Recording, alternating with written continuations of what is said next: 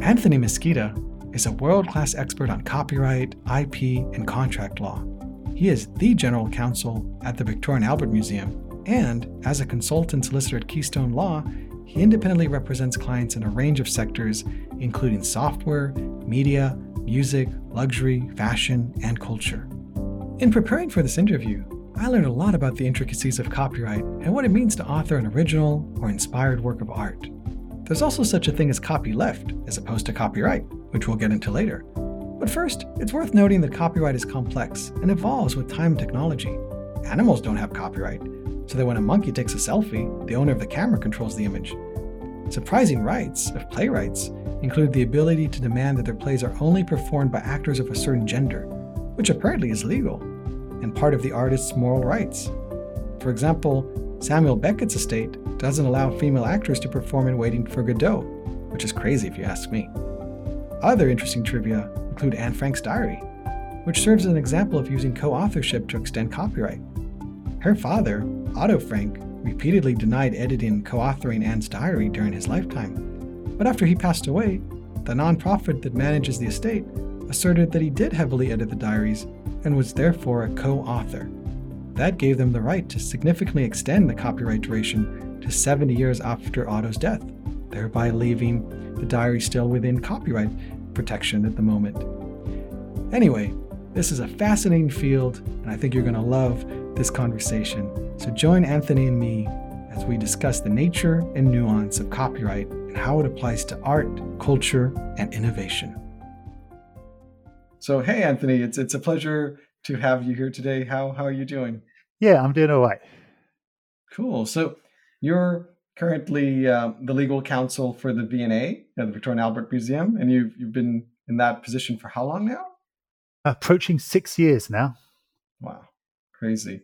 What are some of the most, crazy copyright incidents you guys have had? Oh, crikey. Well, I've got to be careful I don't breach my confidentiality issues, but there's been some fantastic copyright issues that I've had to address. Some of the most interesting ones arise in sort of an exhibition context, and particularly we had an exhibition on video games, which I think you saw, didn't you? I loved it. Great exhibition. Video games exhibition, where the idea, so the Victoria and Albert Museum is National Museum of Art and Design. So we were focusing on the design aspects of video games, but it wasn't just a sort of a celebration of how lovely video games are. We asked some challenging questions about video games, such as why are they so white? What's the problem with this misogyny you've got going on in video games and the violence in video games? So we asked some challenging questions, but we also celebrated some of the amazing achievements that video games have given us. But in that context, in order to have the games in the exhibition, we needed to have mods. We need to have modified versions running on our systems, which meant engaging with the manufacturers. And in the main, most of them were fine. Most of them said, yes, we'd love to have our game in your exhibition. And occasionally they would say, but what are you going to say about us? And our stock answer was, we're not going to tell you. And most of the time they said, oh, that's fine. Here's a modified version, go and use it. But on one or two occasions we had a video games manufacturer saying, well, we require approval. We will only let you use our game if we get to pre-approve exactly what you're going to say about us. And that was a problem for us because we needed to have our sort of artistic curatorial integrity kept intact. So we couldn't allow that.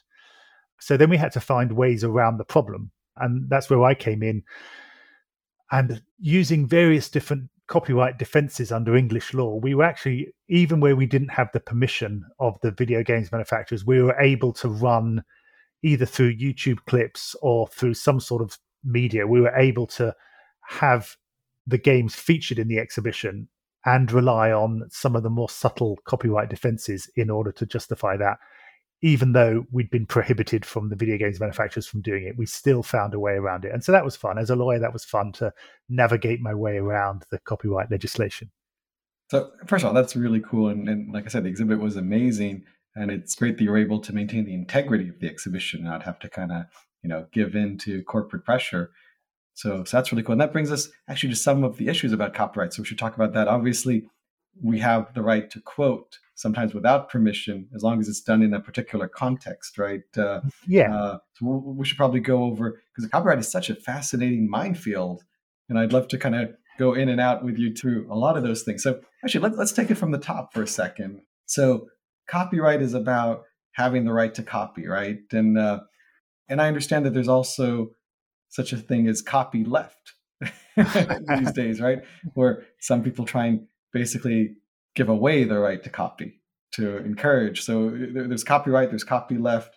We'll get into that. But from what I understand, there's a lot of like weird anomalies out there. So, for example, copyright usually lasts for 70 years after the death of the author. But apparently, there's one country where it's 100 years. Did you know that? Yeah, I wouldn't be surprised. In Europe, in the good old days when we were in the EU, it was harmonized across the EU. So it was 70 years post mortem. That was only, I can't remember when that changed. I think it was the 90s that changed, because prior to that, even in Europe, there were various different copyright terms, but we harmonized up. So we still have 70 years, which is the same as Europe, same as America. Although in America, they have the concept of works for hire. I don't know if you've heard of this, but if you create a work in the course of your employment, or you're commissioned by a corporate entity to create a work, copyright lasts, I think it's 100 years from the date of creation, rather than 70 years from the date of the death of the author. So the rule about 70 years from the death of the author is a general rule. But as with all things in copyright, it's subject to a multitude of exceptions. Sure. 100 years for works for hire. And yeah, you're right. There are some countries which have still got a slightly different terms. Mexico is the, is it Mexico? So it's still 100 years. But yeah, that's really interesting. And actually, I learned recently that if something is published anonymously, then it has copyright for 7 years from publication. Yes. So there's a whole load of issues around publication right and anonymous works, and works which are unpublished at the death of the author. So again, those are all exceptions to the 70-year rule. There's a whole raft of funny little rules that apply, particularly around unpublished works which remain unpublished at the death of the author. Off the top of my head, I can't remember what they are, but they're one of those things. Whenever it comes up, I have to go back to the books, hit the books, have another look at the legislation, and remind myself about those infinitely complicated rules. That's cool. And also, I learned something that I didn't really know in prepping for this interview. I didn't know much about moral rights, which are additional rights to copyright. Because often when you look at the copyright page of a book, it often says that the author asserts his or her moral rights. I wasn't sure, what the hell do moral rights mean? Do you maybe just explain that for a bit? Yeah, so we've had moral rights in the UK now since the 80s, but we again, these are a European import. And there's a bunch of them. I'll talk about three of them. So the most important right, and the right that you're referring to there, that you see on the flyleaf of books, is the right to paternity. So that's the right to be acknowledged as the author. Yeah. So even if you've sold away, licensed away, any revenue, people still have to credit and attribute, that's right, you as the author, as long as it's still in copyright. As long as you've asserted your right to be the author. So, for example, if you're a ghostwriter, and let's say you're a publisher, and you've got two contracts. You've got one with the celebrity who's selling you their memoir, and the other one with the ghostwriter who's writing the memoir. Yeah. Now, you may end up requiring the ghostwriter to waive their moral right, because you don't want them to be acknowledged as the author. Yeah. So you can waive your moral right to... Well, I heard this is a bit of technicality, not to argue with a lawyer, but I heard that you can't waive your moral rights, but you can create a contract where you promise not to exercise them. But I don't know if that's true. Perhaps a technicality. I mean, you often hear about moral rights being waived, and I think the legislation does talk about paternity. I think paternity can. I mean, in fact, the other important moral right is the right to object to derogatory treatment. Yes, now, this is interesting. You and I talked before, didn't we? About, you had an interesting story. Perhaps you can tell us about Sam Beckett, one of his... Yeah, Samuel Beckett. So I understand that for whatever reason, he decided that his play Waiting for Godot should only have male actors perform those roles. And apparently there have been instances where different productions have tried to have female actors even play male roles, and Beckett's estate has objected and been able to block those productions in France and Germany. But apparently in Italy, the Court of Appeal did allow women to perform the roles of these two male actors. But that's a little bit crazy. And, and then I also heard similarly that, who was it? I think yes, it was Edward Albee's estate blocked a show of Who's Afraid of Virginia Woolf that cast a black actor as the male lead because apparently Edward Albee didn't want a black actor to play the lead, which to me just sounds crazy discriminatory. I don't really understand how that's legal. Yeah, that's a startling story there, that one. And these are applications of the moral right to object to derogatory treatment. So this again is a right. So even if I give away my copyright as an artist, as an author, unless I've waived it, I retain the right to object to derogatory treatment. And sometimes that's a really powerful right. So I'm guessing in the Beckett, Wait for Godot's story there, what the estate is doing is saying that Beckett wrote those parts for men to play. And if you put women in those positions, you're messing with my art.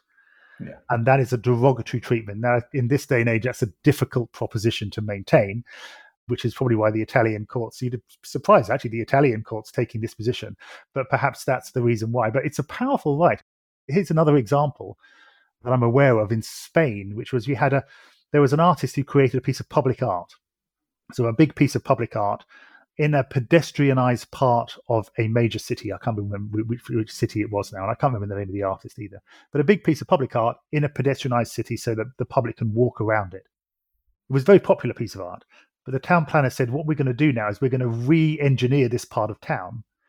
So whereas this art was once in a pedestrianized part of town, it's now going to be on a roundabout. Yeah. And the artist said, no. The artist said, I designed this piece of work to be an interactive piece of public art for people to walk around and engage with. By putting it on a concrete island in a roundabout, that's a derogatory treatment of my art. And I'm objecting that you can't do that without paying me damages. And the artist succeeded in that claim to block it. I think that's kind of cool to some extent. I mean, this is obviously a complicated issue, right? I like the idea that the artist can have control over what they create. Obviously, it doesn't sound fair when they discriminate against, race or gender, but certainly the idea that they can decide that, they want it to be in a specific environment or context. There's something to be said for that. I guess, I don't know, there's something kind of interesting about that. Similar to some extent, but a little bit different. Like I heard that Netflix was toying with the idea of allowing people to watch films and TV shows with accelerated speed. Because on YouTube, you can change the speed, you can watch it in an accelerated manner. And I heard that directors were going basically crazy. They're saying, this is awful. You're changing our art. I don't know what the legalities were of it, but maybe that would be a derogatory approach to I think they would have say you're violating how they wanted to show their work. Yeah, I think the rights of the film would normally belong to the producer and the director. And I think that they would have good grounds to say, look, if you're going to speed it up, any editing of my movie without my say-so is potentially a derogatory treatment. And they could object to that. There's an interesting, if I can just sort of take you on a little sideways alleyway here, but there's a tension between the law of derogatory treatment and the law of parody. So we introduced into the UK a new concept of parody in 2014, where we said that artists are allowed to, so the general public are allowed to, a defense to a copyright claim can arise in the context of a parody. And this hit the papers very recently with did you see the Tintin Edward Hopper parody story? I know that somebody used Tintin and tried to do a parody but lost or something, but I don't know if that's the case there. No, so this is an interesting, it was quite recent. It was the last couple of months ago. Okay, no, I'm not up to that. It's interesting, yeah. So you had an artist who did these Tintin Edward Hopper mashups. So what he did was he put Tintin into Edward Hopper paintings, but also kind of subverted them in the sense that one of the things that's quite interesting about Tintin is that he's completely asexual. Mm-hmm. But in these paintings, he sexualizes Tintin. And the estate of Hergé was very upset with that. So they brought a claim. But the courts decided, no, this is a parody. This is European law now permits a parody. There has to be a balance struck between the rights of the author and the rights of the person undertaking the parody. But in this context, the balance fell in favor of the person making the parody. So they were allowed to make the parody. Now, this is in contrast. So interesting, as far as I'm aware, the two biggest cases involving parody both involve Belgian cartoons.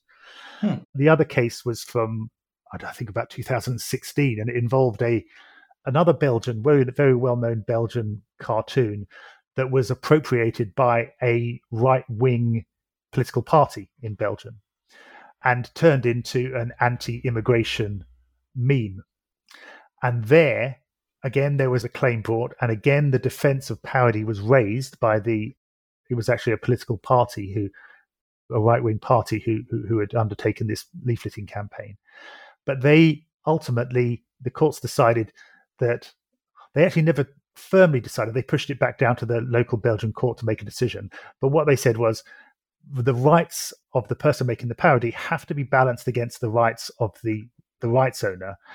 And when considering how that balance should be taken into account, you can take into account the fact that in this context, the message being displayed through the parody was fundamentally against European principles. And effectively, what the European courts were saying was, it's not our job to tell you how to rule on this one, Belgian courts, but we think that this is not a valid parody. So the general view there is that was not a valid parody because the person making the parody went too far and caused a great deal of upset. Whereas, you could say that similar cases in Tintin, but it went the other way in Tintin. Yeah. So some of these things are really, it can be a fine line in terms of how really they're interpreted. Fine. Yeah. What you got to remember is, interesting. With all litigation, everybody goes into litigation thinking they're going to win. So, you never. So you take the big cases tend to be very fine distinctions. Wow, very interesting. By the way, just going back to the basics for a sec, from what I understand, copyright's an interesting thing because you can't copyright an idea. Like, for example, you can't copyright a recipe. Like, you can only copyright how it's described. So if I were to take a recipe book and describe how to make the recipe, that's fine, basically, right? Yeah. And I'm perfectly entitled to write a story about a super suave British spy who carries around a small gun in his pocket, is very successful with ladies, and drinks martini cocktails. I'm allowed to do that. What I'm not allowed to do is to appropriate large chunks of the script, and the names are all protected by trademarks. But yeah, ideas are not protected. There's been some fantastic cases. I could talk at length. There's a lovely case involving the Da Vinci Code. Oh, yeah, I heard about this because there's a book that had the original kind of like theory behind it that was published as some sort of nonfiction. And I think that a lot of the theories were used in Dan Brown's book, but they sued and lost, from what I understood. Please do share. It was a fantastic case. It's called, it was Random House. It's actually Random House versus Random House. That's what it came down to. So you had a book called The Holy Blood, The Holy Grail, I think it was called, written by two authors, Bagent and Lee. They came up with the idea that, well, maybe they didn't come up with the idea, but their book expounded on this idea that the Holy Grail is a metaphor for the bloodline of Christ. So their view is that Christ, before he died, had a child with Mary Magdalene. And when we talk about the Holy Grail, the blood of Christ, what we're actually talking about is that bloodline that survives through to today. And the book was, on the face of it, a sort of a non-fiction piece exploring that idea. And when Dan Brown wrote Da Vinci Code, I mean, I hate to be a sort of give away the plot, but I think that most people on the planet have probably know a little bit about the Da Vinci Code. That's one of the main stories in that novel. And interestingly, in a nod to Bagent and Lee, one of the characters in the book, in fact, if you ever watched the movie, the character played by Sir Ian McKellen is called Lee Bagent. Mm-hmm. So that was a nod.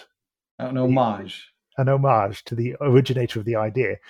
But it was a phenomenally successful book, phenomenally successful film. So no surprises that Bagent and Lee sued for copyright infringement. But it went to the courts, and the courts, what the courts said, the British courts, they looked at the two stories, and yes, of course, there was undoubtedly the idea was taken from Bagent and Lee's book. But what the court said was, show me the lines in the Bagent and Lee book which have been copied in the novel. And the claimants weren't able to prove that. They weren't able to show that the artistry, in the sense of the literary skill of the claimants, that wasn't appropriated by Dan Brown.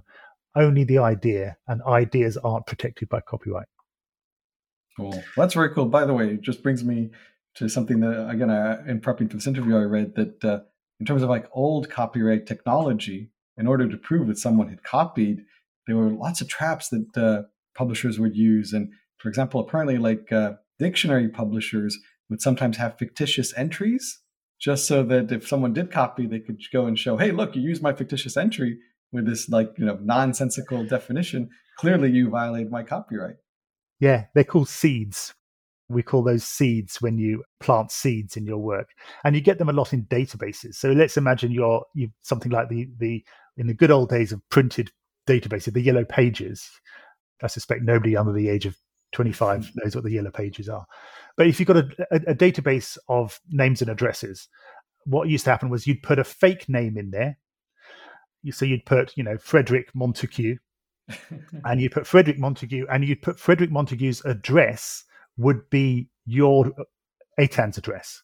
Yeah. And that Frederick Montague at your home address only exists in your database that you've created, which means that if you ever get a letter posted through your letterbox addressed to Frederick Montague, you know that somebody has used your database.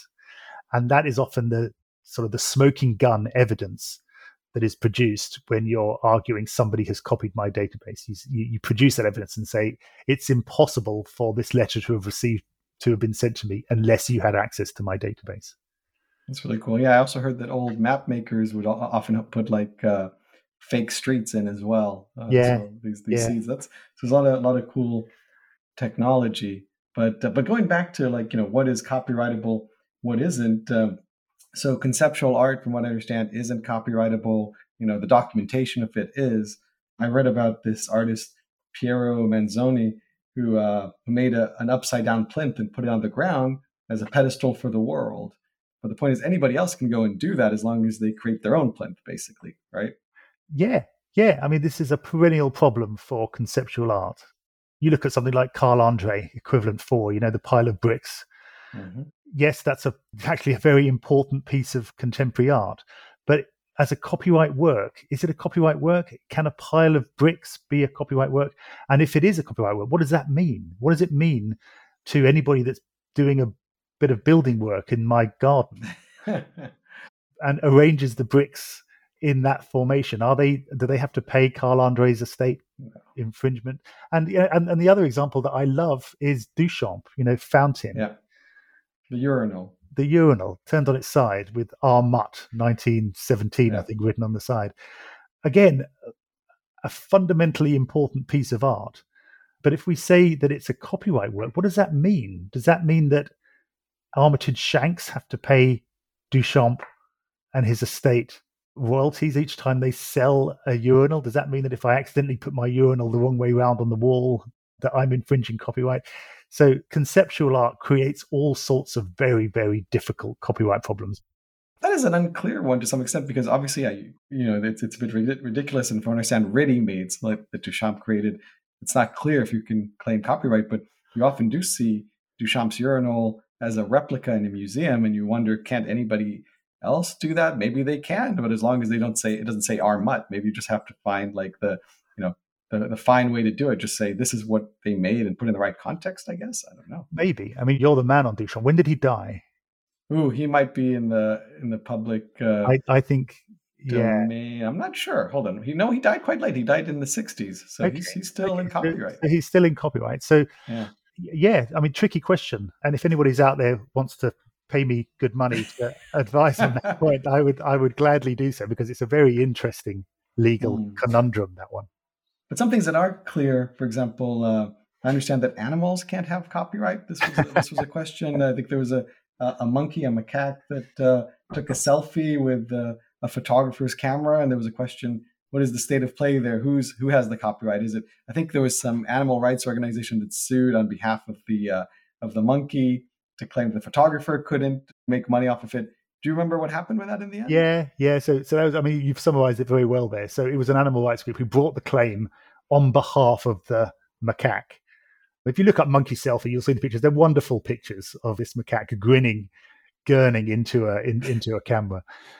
The answer from the court was no, the macaque doesn't own the copyright. you have to be a human being to own the copyright, or a legal entity like a company or something. But does the But photographer own the copyright? yeah, so the answer heavily hinted at, I'm not sure they actually came to a firm conclusion on it, but the answer heavily hinted at was that the artist, in making all the photographer who took all the proprietary steps, did enough to claim own authorship of the work, even though it was the macaque that pressed the button. He came there, he brought the camera, set up the Set up, cameras. got the lighting right, Yeah. so he'd done enough. That's cool. And that's actually an interesting question, because from what I understand, when it comes to photography, simple reproductions don't necessarily create copyright. There has to be some sort of creativity. Usually it depends. Like, that's a complicated issue, right? Because if you just make a basic reproduction, that doesn't necessarily create a layer. But if you decide on the lighting and, I guess, I don't know, the framing and all that, then there is copyright. How does that work? It's a controversial issue, that one, and one where, depending where you ask the question, you'll get a different answer, because the Americans take a different view to the Europeans. But here's a question, hypothetical question. Should we treat photography any different from music or any other art form or literature? So if I come up with a tune, it might be the stupidest tune in the world. It might be, according to every music critic, a terrible tune. But does that mean that it doesn't qualify for copyright? So everybody's allowed to rip off my tune? No, of course not. It shouldn't, should it? So with photography, should there be a rule that says only good photographs, only photographs which are regarded as having some artistic merit, should have copyright? And and the answer to that question was no. If I take a holiday snap using my iPhone, using my non-existent photography skills, I should be entitled to the copyright, and I should certainly be entitled to enforce that against anybody who wants to monetize my holiday snaps. At the same time, the issue comes into focus with photographs of out of copyright works. So let's say I've got a picture hanging on a gallery wall of a Van Dyck, and the Van Dyck is out of copyright. If I take a photograph of that Van Dyck, am I creating a fresh copyright in the photograph, which I'm then able to exploit? And this is important because a lot of galleries prohibit photography. So if you want to have access to a decent picture of Van Dyck, you end up having to use the official portraiture, the official photography, where somebody is claiming copyright, and you end up having to pay a fee for it.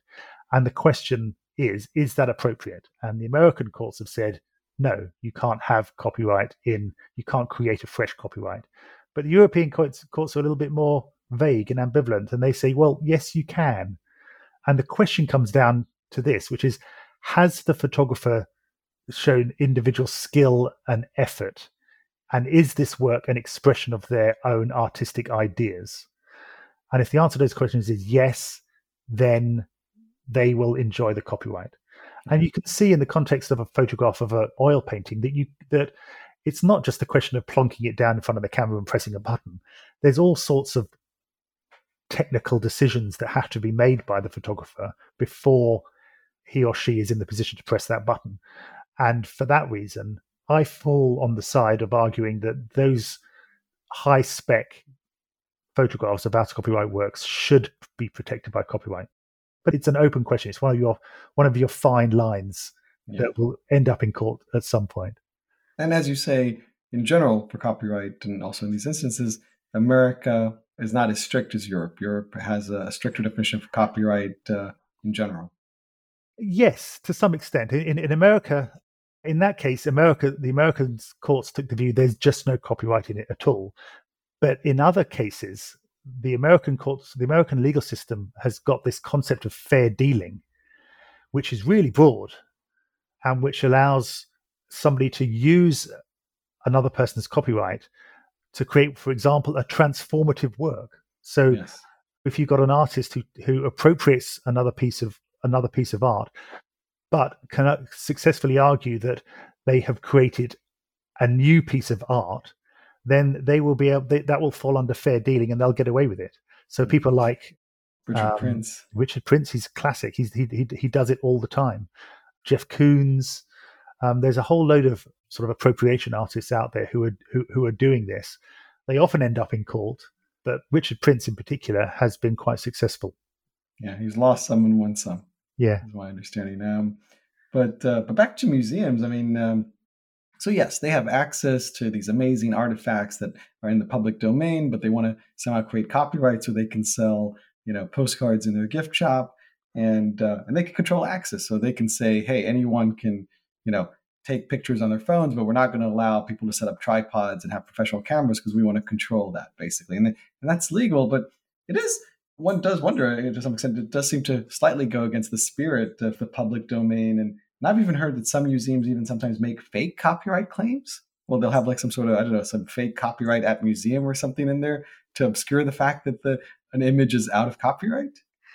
I don't know about that. I do know that it's a controversial issue, and different museums take a different approach. So most British museums now allow photography in galleries, perhaps not in exhibitions. In an exhibition, which is the sort of the paid for, where you have where it's a curated exhibition built around a theme. Normally, often you're borrowing works in which are in copyright, and the lenders will prohibit photography. But generally, for galleries, the museums allow personal photography, but as you say, they draw the line with tripods and professional photography. Although, having said that, the quality that you can get just from like an iPhone 10 or something is so Sure. great now that you don't need a tripod. And certainly, you get a very high quality digital camera can create fantastic images. That's true. So it's becoming more and more difficult to police those rules. And some museums take a different view. So what you have to remember is that in the UK, by and large, museums are free. So I say this with my V&A hat on here, we have to make our money. One of the ways we make our money is by having a picture library business. Other museums, particularly in Europe and the States, they charge at the door. So image use is very different for them. Image use for them is not about generating an income; it's about generating marketing. So the Rijksmuseum in Holland, all of their imagery is up online under a Creative Commons license, so freely available for use. And they'll tell you that that's the way forward and that they haven't looked back and this is the way all museums should go. But every person that walks into the museum in the Rijksmuseum has to pay to get in. So Mm-hmm. that's fine for them. They can treat those images as marketing collateral Yeah. and generate their income through driving people to the front door. We can't do that at the V&A, at the Tate, at the National Gallery, at the British Museum. We have a different business model. So Mm. it's difficult to impose a sort of a global rule on museums in that context because we all have a different business model. Right. And that's a very interesting point, actually. This whole idea, Creative Commons, we started talking briefly about copyleft, but we can go into that a bit more. But there's this argument that for some artists, it's actually, or institutions, it can be in their benefit to kind of waive a lot of these copyright restrictions, because then you make the art more prominent. By releasing restrictions, people use it, it becomes more popular, and therefore the art, if you control it, the actual artifact, all of a sudden it gains value if everybody sees it and knows what it is. So it's a weird kind of dichotomy in a sense. It's not always clear what's the best path forward. And a lot of artists these days do use these Creative Commons licenses that say anybody can copy my work and do whatever they want, as long as let's say they can put restrictions. They can say do whatever you want, no restriction, or they could say as long as you use it non-commercially. They could there's all these different Creative Commons licenses, but that's very interesting, actually, to see these different approaches, as you say, and it often depends on the business model and what Yeah, control you have, who, in the end of the day, also owns the object. And yeah, yeah. What you just said is persuasive about. I mean, you've got to remember, all museums exist. We're taxpayer funded, so there's a strong argument that we should be making this stuff available for wider use. And generally we do. So generally you can go online to any of the museums and you can download high-res images for your personal non-commercial use. Where we draw the line is with commercial use. So with a business accessing our images and then monetizing them. That's where we tend to draw the line. And that would also apply to people sort of using our images. All of the museums make money from licensing images to companies to put images into annual reports. So, you've got a big PLC who wants to pepper its annual report with beautiful pictures. So it asks the museums for a license to do that. And we say, fine, yes, and here's the fee. The moral argument there that that multinational PLCs who perhaps don't pay as much tax as they should do should be entitled to appropriate images that taxpayer funded museums have created is less persuasive, I would say, as an argument for Creative Commons.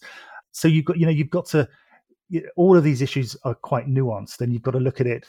It's always the case that a one size fits approach doesn't work. You've got to look at it on a case by case basis. Sure. I mean, it's interesting that in the U.S., for example, there's a law that any work produced by government employees is in the public domain. So, like Dorothy Lang, she's got some amazing photographs of the 30s, and artists can just go ahead and use that because it's in the public domain. So that's quite interesting. So here's another interesting fact about America, which is that, I think I'm right in saying this, that radio stations don't have to pay to play music. In UK and Europe, every radio station has to take account of what music they're playing, and then they have to pay a royalty to the owner of the rights. In America, they don't, because in America, the view is that each time a piece of music is played over the radio, it's a free advertisement for that song. So don't complain, artist, that your music's being played on the radio. Don't demand that you have a royalty, because you'll get your money at the other end when people buy the record or make the download. But again, there's some logic to that. I didn't know that, but it makes some sense. But that's another example, I think, of, see, copyright is fascinating because copyright goes to the very heart of culture. And the way that different countries approach copyright tells you a lot about the culture of those countries. So America's got a very, very different copyright culture from Europe.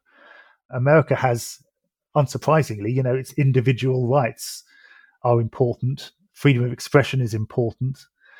There's a First Amendment, and also there's this idea that there's positive rights versus negative rights. Like Europe doesn't have anything that necessarily saying that you have the right to express yourself freely, right? Yeah, that doesn't exist. Yeah, and even in Europe, there's interesting fault lines between how sort of the Northern European, let's say the Germanic countries, of which the UK is probably one culturally, and the Southern, so the Latin countries. Now, in those countries, let's say Italy, for example, the rights of the artist are given much greater prominence, whereas in Germany, the rights of the public to access works is given greater prominence. When you sort of dig down into that, you end up coming across sort of important cultural issues, because the Italians will say, well, our way's right. I mean, look at the Renaissance. That was us.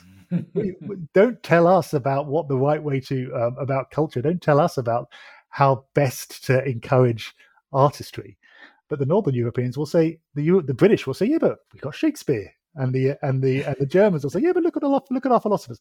So in each case, you have these interesting sort of cultural issues which underpin the law, which is quite a fascinating study to do for anybody who's interested.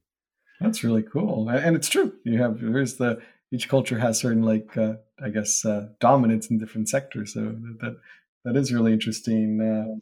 But from what I understand, in all of them, you can't copyright fonts. I believe fonts are utilitarian objects, but if the code for a font can be copyrighted, but if I were to go and look at someone's font and draw it again myself, at least that's what I heard. No. There's no copyright there, as long because my drawing would be a slight variation on someone else's font. No, fonts are copyright works. Fonts. Okay, well that's interesting. Okay, obviously you know more than me. Yeah, but I was told that it was more the code specifying it is copyrightable. But if you create your own code and it creates a slightly different font that's similar, then you're scot-free. I don't know about that. That's right. I think that there are I think that fonts do carry copyright. They're artistic works. Okay. And I think if let's say you're Microsoft and you're putting out a new version of Word, I think you will have to pay a royalty to the owners of the font copyright, to the extent that they are some. And I think a lot of those fonts are 20th century creations, so there will be copyright in them. Okay. Well, I guess interesting. You might know more, but like I said, I was just reading up for today. I heard that a lot of fonts variations have been created just to avoid paying them, as you say. And there are variations on Helvetica and all these other fonts, and so Word can just use those and avoid, from what I understood. the original, I guess, inspiration. Potentially, yeah. If you make substantial changes, then you won't infringe the copyright. Yeah. But that's also a weird thing that I guess to some extent is on the boundary of, again, of what is creative, what isn't. Of course, fonts are creative to some extent, but I think the idea was that they're objects that we need, kind of like these building blocks. You said, like, you talked about, you know, but that's interesting.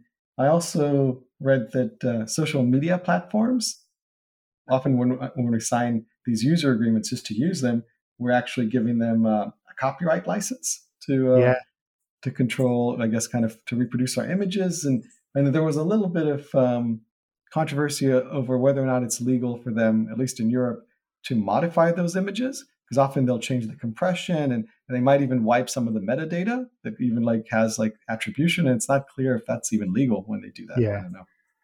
yeah. The social media companies have to they walk a tightrope because they all include in their terms and conditions a license terms that say that once you post it, you give Facebook, Instagram quite wide rights over the subsequent use of those images. And each time there's a change to the terms and conditions, you get special interest groups who trawl through that and then mount campaigns saying everyone should boycott Facebook because they've changed their terms and conditions. And normally that gets they get a bit of leverage for a couple of weeks, and everybody is a bit nervous, and then they come back to Facebook and they forget about it. Whether I don't know to what extent Facebook do or sort of take those images and make wider uses of them. I think if they ever did try and monetize those images, there would be a loud outcry from the public. Right. There's also the court of public opinion as well. Exactly. They have to take that into account. Well, that's cool. By the way, going back to moral rights for a second, I understand there's also the right of, do you pronounce it divulgation? Is that the right pronunciation, which is basically to decide when something is released to the public? And so the author should have control of that. And if that is leaked in some way, then the artist's not just copyright, but also moral right has been violated. I've not heard that as a moral right. The moral rights under the UK legislation are the right to paternity, the right to object to derogatory treatment, the right to object to false attribution. Mm-hmm. So, Eitan, if somebody suggests that you are the author of, the next 50 Shades of Grey, you have a moral right to object to that on the basis that that's a false attribution of your name to that work. Yeah.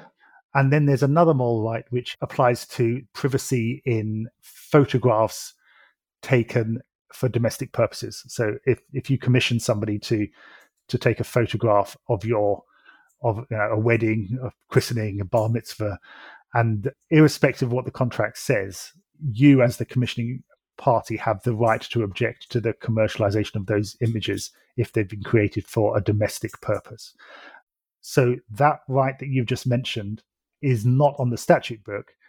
It may well be a sort of a shorthand for another form of copyright or contractual protection, but it's not a recognized moral right. Okay, fair enough. Let's talk for a sec about piracy, because that's an interesting issue, right? Sometimes it's it sounds glamorous, right? Just the term itself. What do you make of piracy? When well, what is the state of play? Well, let's be clear what we mean by piracy, because what we normally mean by piracy is a criminal endeavor to infringe copyright. So what we're normally talking about here is the large scale ripping. It used to happen a lot with DVDs and CDs. In this day and age, it doesn't happen so much. What piracy more often happens, I suppose, is people ripping films and music and then distributing them for free through various channels and monetizing it. The important thing is it's monetized, and although some piracy isn't monetized, right? Like, and that's also where it gets complicated because yeah. I mean, and then you have to ask, well, is that piracy or is that something else? Because piracy isn't a legal term; it's a sort of a general cultural term. Okay. It certainly used to be the case that piracy, traditional piracy, those DVDs that people used to sell out of bags in shopping centres, and they used to sort of tout them around pubs and restaurants. A lot of that was criminal money. So that was money that was going back into organized crime. So you could look at it and say, oh, it's harmless. But actually, according to a lot of the reports I've read, this is actually criminal activity that funds organized crime. So it's a problem. But it's also, it is criminal. And if you engage in it, you do expose yourself to not only fines, but imprisonment. I think that you made an important point about, people just sort of ripping things off and not necessarily making money out of it. And is that piracy? And is it criminal infringement? It might be the civil copyright infringement. I'm not sure that you'd end up being pursued by the Crown Prosecution Service for doing that sort of thing. Well, this is an interesting question, actually, from the beginning. So from what I understand, copyright itself is not something that brings on like criminal. It doesn't have, it's a civil issue. And so if you violate copyright, you're not going to go to jail for it. You just might get sued and lose a lot of money, right? But when you start to do other things that, I guess I know at some point it could become criminal, as you say. I don't know where is that fine line? Yeah, there is a line. There is criminal copyright infringement, and that's what I'm talking about when we talk about piracy. I see. So there does come a point when it becomes criminal, where you are exposing yourself to fines and imprisonment. I guess you just have to create a lot of copies in some sort of you've got to have malicious manner. Exactly, you've got to have you've got to be deliberately, knowingly infringing copyright without any sort of defense. Yeah, normally for financial gain, and then you'll engage the authorities, the police, who can bring those proceedings against you. But then again, anybody can bring a private prosecution. And a lot of the big media outlets will bring private prosecutions against pirates. That's right. Interesting. So, and what about, let's see, you've also got situations, for example, so like you said, it's not always that clear. Let's say there's a movie or a song that's, you want to pay for it, but it's just not on anywhere. And the only place you can find it is some I don't know, some pirated website. Is it immoral to download from there to do that? And you're not paying any money. See, I'm a lawyer. I don't really get involved with morals and ethics. I get involved with law and legality and illegality. And technically, yeah, I mean, the fact that you can't find a legitimate way to acquire it doesn't mean that you're allowed to do it. There is such a creature as an orphan work. Mm-hmm. That's a recognized legal term for a work which is in copyright, but you just don't know how to find the copyright owner. And there is legislation which covers certain types of orphan work, and there's various registers. There's a UK and an EU register of orphan works. So the position there is that if you've got an orphan work, well, if you want to make use of an orphan, let's say you're in a photograph, and you don't know who the hell took this photograph, but you can tell from the subject matter that it was taken less than 70 years ago. So you know that it's a copyright work. You can sort of log that. In the UK, you would log it at the Orphan Works Register. Prior to us leaving the EU, you also had the option to do so at Europe. And if you do that, then you're given a sort of a get out of jail free card to an extent. If the owner turns up, then the ability of the owner to bring proceedings against you is significantly limited if you've taken those due diligence steps and logged the work on the register. Fair enough. And that makes sense. That does make sense. It's cool to have that exception. Also, I understand that in terms of like copyright translations require copyright permission because they're an adaptation. Yeah. But and similarly, if you quote a lot from something, but I guess if you were to take a book and rewrote every sentence differently, but it's still the same story, you're still violating copyright, though, right? I wouldn't advise you to do that, Ethan. Yeah. I think you would, because to simply take every sentence and put it into your own words whilst expressing the same ideas, but doing it on a massive scale would cause derivative work, clearly. Yeah, there's a very interesting case from a while ago called Temple Island versus New English Teas, and it concerns a photograph of a London bus going over Westminster Bridge. So you had the claimant, who was an image business and product business, who created a very sweet image of a route master going over, starting from north, heading south over Westminster Bridge, with the Houses of Parliament and Big Ben in the background. And then what they did was they cut the sky out, made the whole thing black and white, but kept the route master red. And then the defendant thought, well, that's a nice image. So first of all, they just copied the image without reference to the originator, and they got sued and told, no, you can't do that. And then reluctantly, what they then did, the defendant, was they commissioned an artist to stand at the same point on the south side of Westminster Bridge wait until a route master went over the bridge, and at the same position, take that photograph, then went into the studio and meticulously recreated the same kind of technical results. So, cutting the sky out, Mm-hmm. making it black and white. And then they used that image. And when they were sued, they said, but we haven't copied it. This is a completely different image. But they got sued, and the courts ultimately said, this is a copyright infringement. Yes, you've not, it's not a Strict reproduction. photocopy, Yeah. but you have gone out of your way to replicate every single artistic decision that the original artist made. Same thing with Shepard Fairey and the Obama poster, right? Yeah. Well, he lost there and actually got in a lot of trouble. Yeah. Yeah. That Hope poster that did so well Yeah. helped Obama win the election. But yeah, okay, so yeah, too much copying. That's fine line. A lot of interpretation, a lot of space for clever people like yourself to come and sort it out, which is cool. So yeah, so it is very, very interesting there. It's the space itself is a very creative space that's constantly changing. It sounds like you constantly need to learn both in terms of new technology and new case law and just in terms of international law as well. Like, what does it all mean, right? Yeah, I always think it's fascinating. Particularly, what I like is this intersection of copyright and art. And what I think is interesting is the way that artists will always find a way to circumvent the law. So each time there's a change in the law or there's a court case where a decision is made that this is what the law of copyright says now, within minutes you've got an artist circumventing that and saying, yeah, but what about this? Mm-hmm. And that's good. That's what you want. You need artists to keep creating sort of challenging work which don't fit the mold. Because as lawyers, we like to work with certainty. We like to work with definitions. We like to put things into categories and then have a definitive answer in relation to the question, what is this? And I can definitively say, that is definitely a work of artistic craftsmanship because that is what the legislation says. Artists don't work within those parameters, and they're not concerned by these fine distinctions. So the job of the copyright lawyer to try and impose structure and order on the chaos that is the creative mind is a challenge. That's cool. Wow, I love that. And yes, it's true. Artists are often about subverting these frameworks, right? That's what makes it interesting. Cool. Bear in mind, we're still coming to terms with Duchamp. I mean, when was that? That was like, over 100 years ago, and we still haven't figured out what the hell's going on there in terms of copyright. And for ready-mades, it's totally unclear.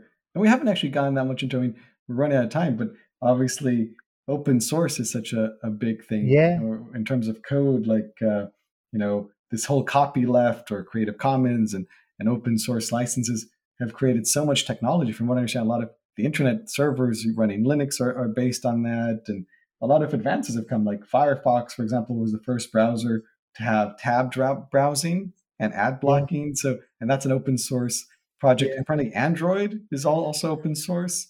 So there's all these things. Yeah, Wikipedia is an example of Creative Commons. So maybe if I could just explain what we're talking about here. So open source started really with software, and it was a movement. It was like almost like a philosophical movement from programmers who said, look, copyright is all about keeping hold of stuff and pushing people away. That's anathema to us in our community, in the coding and tech community. That's not what we're about. We're about collaboration. So we don't like copyright. Let's create something different. So they created the open source movement, which was, look, also known as copyleft. Yeah. And they said, look, here's our work. We're going to put it out there with minimal restrictions on what you can do. There are restrictions under open source. You often have to, if you include a piece of open source software in your application, then the deal is that your entire application then becomes open source as well. So you've got to, if you almost like you're infecting a piece of software. If you put a piece of open source in, it makes the whole source virus. Yeah. But in doing so, they created this fantastic explosion of creativity because suddenly everybody had access to everything. And generally, I think most coders are evangelical about open source because they all use it, and it's how you get this sort of exponential growth in technologies, because people they don't have to wait 70 years after the death of the first programmer to make any use of their work. They can just use it and build on it and create marvelous things. So that was open source. And by the way, just to be clear here, people can copy programs with their own code and simulate them, but it's the code that's copyrighted itself. That's in terms of copyright, just to that's be the clear there. copyright work. Yeah. And then Creative Commons takes that same principle but applies it outside of code and applies it to text or photographs, images, yeah, or any sort of artwork. The idea that you create a piece of work and you put it up there and anyone can use it. So if you post something to Wikipedia, you're saying that anybody is allowed to take that and use it. So you can't, if you post a page to Wikipedia, you can't then complain that people are using that in their PowerPoint presentations because you've given your rights away. That's the whole concept of Creative Commons. You've put it out there for people to use, and you're contributing to the wider knowledge of the world. I even heard that there's some sort of, like, in addition to all these different Creative Commons licenses, we talk about like NR for NC for non-commercial, all these different types. There's even something called like CC0, where apparently you waive all rights. Yeah, completely, and you just want people, they could just use it, do whatever the hell they want, and you're waiving everything. Yeah. There is that. Often you share, except you put a restriction on commercial use. Often there's share and share alike, which is the principle that if you put it up there, people are allowed to use it, but they've got to. But if they use it, the principle I said that if you use my work, then everything, the thing that you put it in, also is then subject to Creative Commons as well. Yeah. So it is a wonderful thing, and open source and Creative Commons have shaped the world that we live in today. Definitely. That is amazing. Cool stuff. Great. Well, I think that's a lot of turf for today. I'm sure we can talk forever. We'll talk more so another time. But thank you so much. This was a real pleasure. Great. Well, anytime, Eitan.